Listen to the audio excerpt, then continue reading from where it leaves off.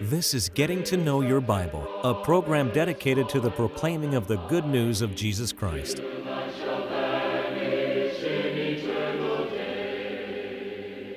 Here's Billy Lambert. The Bible is filled with commandments. If you studied the Bible at all, I know you understand that. Now suppose you were given the task to take your Bible and begin to search throughout your Bible to find the greatest commandment of all. The greatest commandment that's ever been given to man. Which commandment would you find? I want you to stay tuned today because that's exactly what we're going to be talking about. The first and great commandment. Now on Getting to Know Your Bible, we offer a free Bible correspondence course. And I emphasize this course is free. And we want you to have it. In order that you might have it, we're going to pause long enough that you can learn something about this Bible course and how you might receive it. To help you in your study of the Bible, we want to send you this Bible correspondence course. This course is non-denominational. It's based on the Bible. It's conducted by mail, and it's free. To receive this course, write to Getting to Know Your Bible, P.O. Box 314, Summerdale, Alabama 36580. Or call toll-free 1-877-711-5214.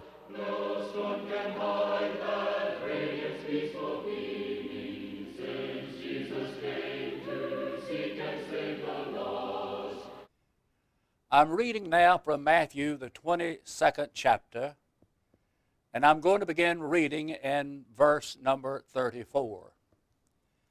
But when the Pharisees had heard that he had put the Sadducees to silence, they were gathered together. And one of them, which was a lawyer, asked him a question, tempting him and saying, Master, which is the great commandment in the law? Jesus said unto him, Thou shalt love the Lord thy God with all thy heart, and with all thy soul, and with all thy mind. This is the first and great commandment. And the second is like unto it, Thou shalt love thy neighbor as thyself. And on these two commandments hang all the law and the prophets. Jesus had silenced the Sadducees, and then the Pharisees took their turn at Jesus in Matthew chapter 22. And they were all trying to ensnare Jesus in his speech. And the lawyer asked this question, what's the greatest commandment in the law?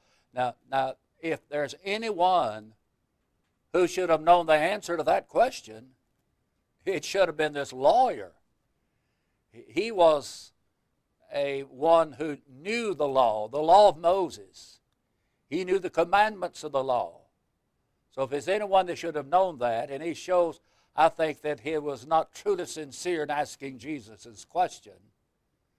And that's when Jesus answered, this is the first and great commandment that's in the law. Thou shalt love the Lord thy God with all thy heart, and with all thy soul, and with all thy mind. Why do you suppose that this is a great commandment? Well, I think there are a lot of reasons that we suggest to you that it's a great commandment. First of all, because this commandment is directed toward our Creator. God is the one who created us, and we're told to love the one who made us, the one who created us. In Psalms chapter 100, the psalmist says, It is He that hath made us, and not we ourselves. So why shouldn't we love Him? In Psalms chapter 95 and 6, the psalmist said, Let us kneel before the Lord our Maker. He is our Maker. In Ecclesiastes chapter 12 and verse 1, Solomon said, Remember now thy Creator in the days of thy youth. He is our Creator, our Maker. He is the one who has made us, and we did not make ourselves. I can't think of a reason we shouldn't love God. When you stop and realize that God is the one who's responsible for our very existence in this world. This is a great commandment because from this commandment flows obedience to God. I know the word obedience is a little distasteful to some nowadays, but the Bible teaches obedience. And obedience suggests someone who is in authority over us. God's in authority. He's the supreme authority. And it's because we love Him that we carry out His commandments. As a matter of fact, Jesus in John chapter 14 and verse 15 said, "If you love me, keep my commandments." Now, if you love Him, you'll do what He says. One translation puts it like this: "If you love me, you will keep my commandments." And that's exactly right. I want to read a passage from 1 John chapter 5, verse 3. "For this is the love of God, that we keep His commandments, and His commandments are not grievous." You see, when you love God, and God tells you something in His Word that He wants you to do, doing it is not like a burdensome task for you, but it's something that you do because you love the one who is called your Father in heaven. You see, we love Him, and because we love Him, we keep His commandments. And another reason I'd suggest to you that this is a great commandment is because of the benefit of keeping this commandment, the benefit of loving God. There are no downsides to loving God. I've never thought about a downside to loving God. But there is a benefit to loving Him. Now, I want to read a passage. It's about faith, but it ties in with what we're talking about. And that's found in Hebrews chapter 11 and verse 6. "Without faith it is impossible to please Him. For he that cometh to God must believe that He is," that is, that God exists. So if you come to God, you believe that He exists, and that He is a rewarder of all of them that diligently seek Him. Folks, those that are diligently seeking God are people who love Him enough to do what God tells Him to do. So when we love God, and we show our love for God by obeying His commandments. And there's that benefit. He becomes the rewarder of all of those who diligently seek Him. In other words, there's benefit to loving God. And the benefit is that we have blessings that are showered upon us in numerous ways. First of all, they're the spiritual blessings that are found in Christ in Ephesians chapter 1 and verse 3. "Blessed be the God and Father of our Lord Jesus Christ, who has blessed us." He has blessed us with all spiritual blessings in heavenly places in Christ. Who does that? God does that. God showers spiritual blessings upon those who are in Jesus Christ. Now that being the case, I want to learn from the Bible what I must do to be in Jesus Christ, and what I have when I am in Jesus Christ. Because you see, this ties in with my loving God and my obeying God. And God is a rewarder of those that seek Him, that love Him, and that obey Him. So what are some of those spiritual blessings? Well, salvation is one of those blessings. In 2 Timothy chapter 2 and verse 10, Paul wrote, "I endure all things for the elect's sake, that they may obtain the salvation which is in Christ Jesus." Salvation is in Christ. Now remember that. Another blessing we have is found in 2 Corinthians chapter 5 and verse 17. "Therefore, if any man be in Christ, He is a new creature. Old things are passed away.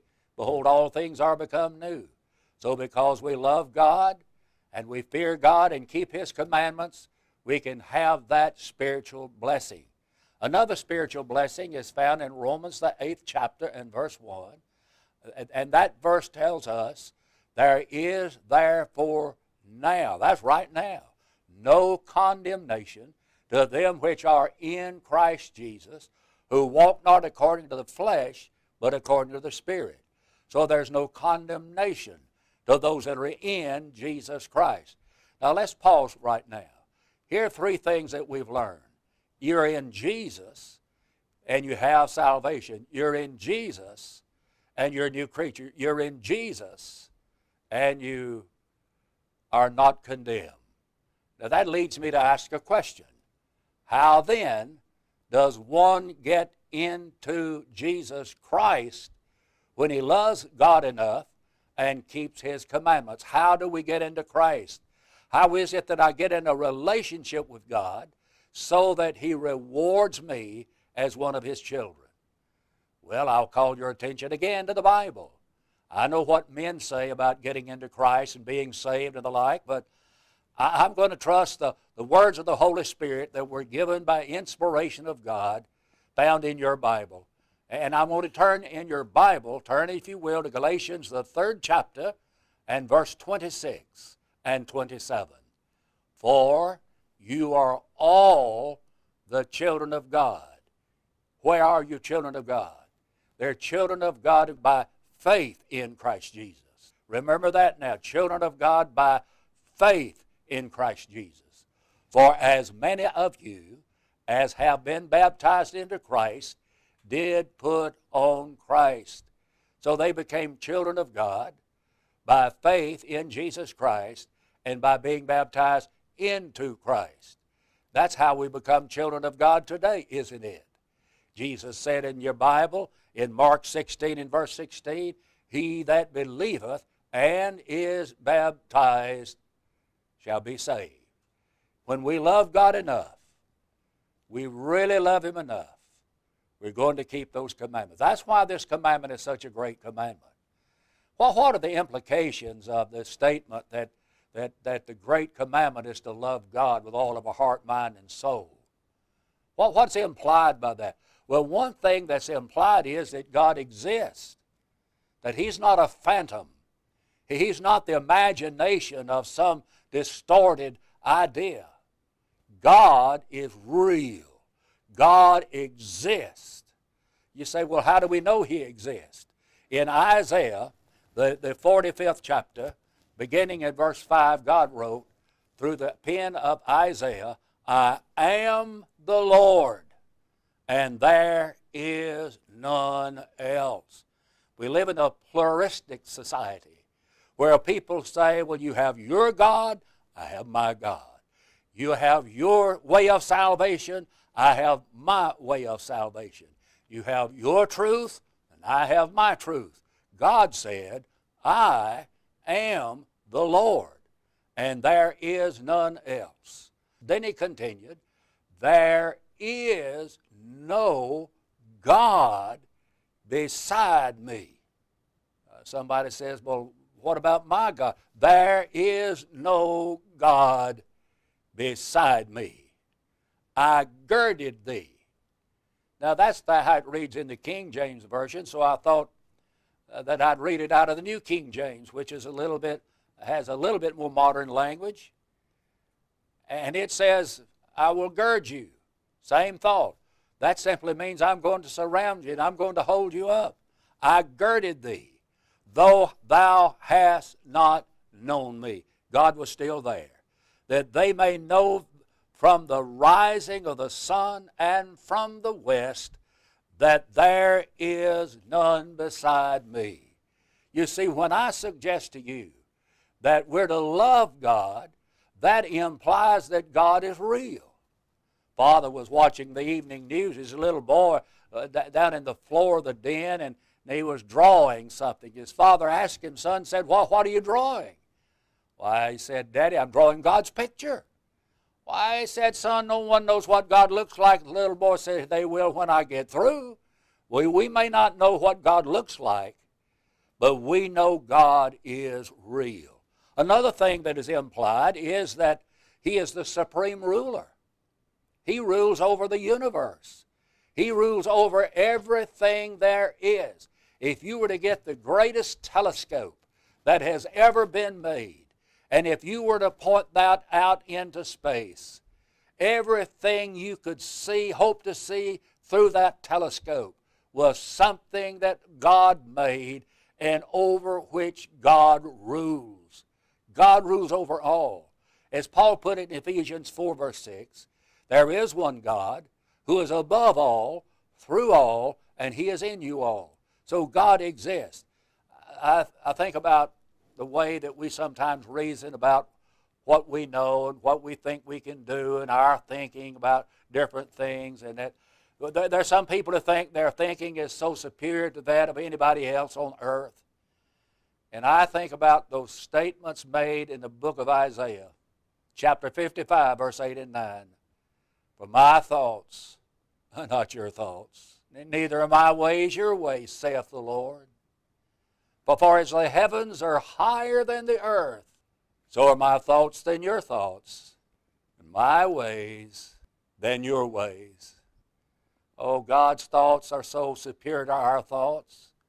If you were to take the smartest men that have ever lived on the face of this earth, and if there was a way that you could collect all of the knowledge they have, and all of the collective knowledge of all of the intelligent people who have ever lived on the face of this earth, would not be any more than like the point on a pen, just a speck, compared to how great the thoughts of God really are. My thoughts are not your thoughts. And He said, my ways are not your ways. People think they're so intelligent sometimes. They think that they've come up with something new. They think that they've come up with something that's going to make the world a better place in which to live. You know, God's ways are always best. God's way to live on this earth is always best. God's way to serve Him is best way. God's way to worship is the best way. God's way to be saved is the best way. God's way to treat your neighbor is the best way. You see, God's ways are superior to the ways of man, just like the heaven is higher than the earth. Now, another thing that is implied by saying that we're to love God is that we need Him. Do you feel a need for God today? I'm talking to some people right now. I'm almost certain feel a need for God. There's a void in your heart, isn't there? You see, I believe that in the human heart of man, that there is a place reserved for God. Some have tried to put drugs in that place. Some have tried to put prolific living in that place. Some have tried to put profanity in that place. Some have tried to put pornography in that place. Some have put other things in that place. But the only place that place is reserved for God in your heart. And you need Him. And we do need Him. In Jeremiah chapter 10 and verse 23, the prophet said, "O Lord," listen to him now, "O Lord, I know the way of man is not in himself. It is not in man that walketh to direct his steps." Oh, sometimes people think they are so intelligent. I think of Romans chapter 1 and verse 22 where Paul said, "Professing themselves to be wise, they became fools." Sometimes we think we're so intelligent that our thinking is so superior to other people and even superior to God.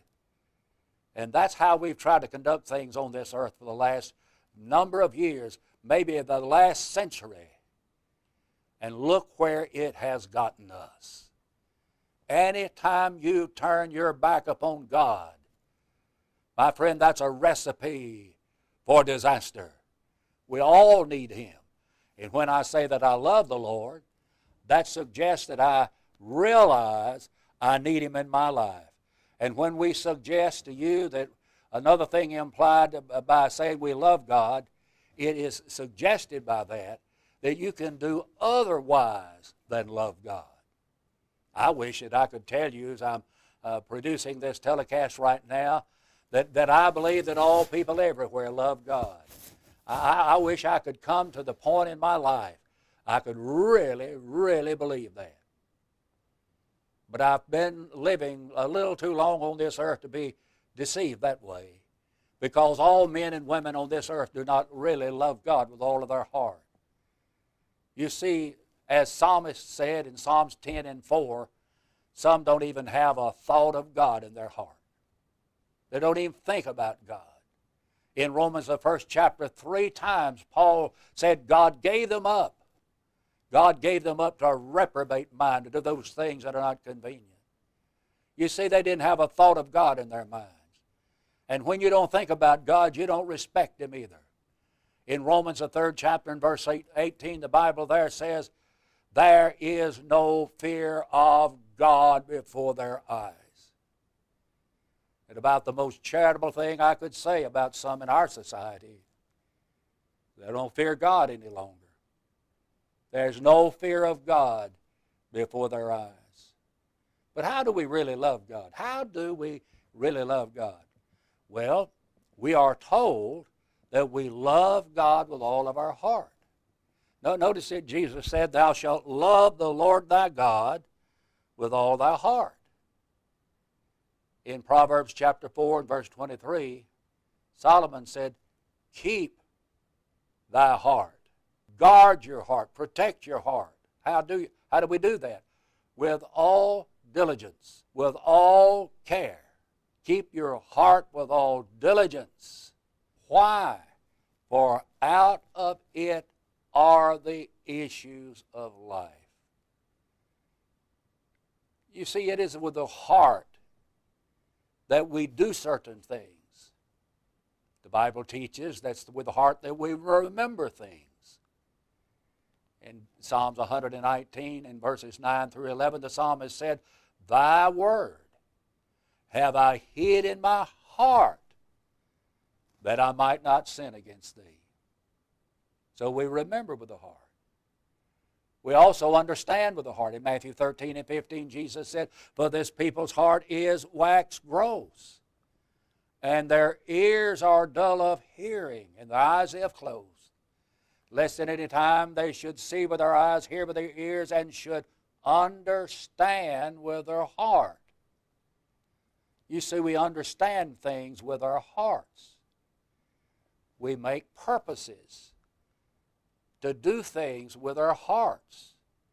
In Daniel chapter 1 and verse 8, the Bible says that Daniel purposed in his heart that he would not defile himself with the things that belong to the king of Babylon. We purpose in our heart. We even believe in that heart, with our heart. In Romans the 10th chapter, verses 9 and 10, we learn that if you will believe in your heart that God hath raised him from the dead, you shall be saved. It is with the heart that we obey God, or we disobey for that matter. In Romans the 6th chapter, verses 17 and 18, but you have obeyed from the heart that form of doctrine which was delivered you, being then made free from sin. So we become free from sin when we obey God from the heart. Now, a person, because he is a volitional person, that is, God has given us the power of choice, can choose to disobey God. Because we have the power of choice, we can choose to not remember the Word of God. Because we have the power of choice, we can choose not to love God, not to confess Jesus Christ from our heart. You see, God made you with the power of decision. And Jesus on one occasion was talking about that when he said, choose you this day whom you will serve. But we do that with our heart. Obey from the heart. You know what's wrong with America today? You say, well, Brother Lambert, I've heard all kinds of preachers talking about things that's wrong with America today. You say, I think we've got the problem with the COVID-19, and that's true. And we've got people that are out of jobs. That's what's wrong right now. There's a lot of people still out of work because of the COVID-19. And that's true. But you know the real problem with America and the real problem with the rest of the world is a heart problem. It's not a lack of money. It's not the lack of jobs. It's a fact that our hearts are not right with God.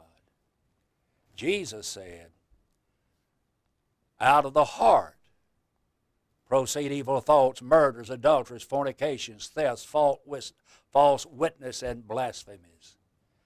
Those are the things that come out of the heart of man. Well, we're to love God with all of our heart, with all of our soul, with all of our mind, even the things we think. I want to thank you today for watching Getting to Know Your Bible. And let me encourage you to visit the Church of Christ in your community. And also now pick up the phone, call for the free Bible correspondence course. Do that right now while you're thinking about it. And also, we want you to tell someone else about Getting to Know Your Bible. Until we meet again, I want the Lord to bless you and the Lord to keep you until we meet again. We want to help you as much as possible in your search for a personal relationship with God. You can now easily access our free Bible correspondence course online at gettingtoknowyourbible.com. If there's any way we can help you grow closer to God, please email us at gettingtoknowyourbible@yahoo.com or call us anytime at 1-877-711-5214.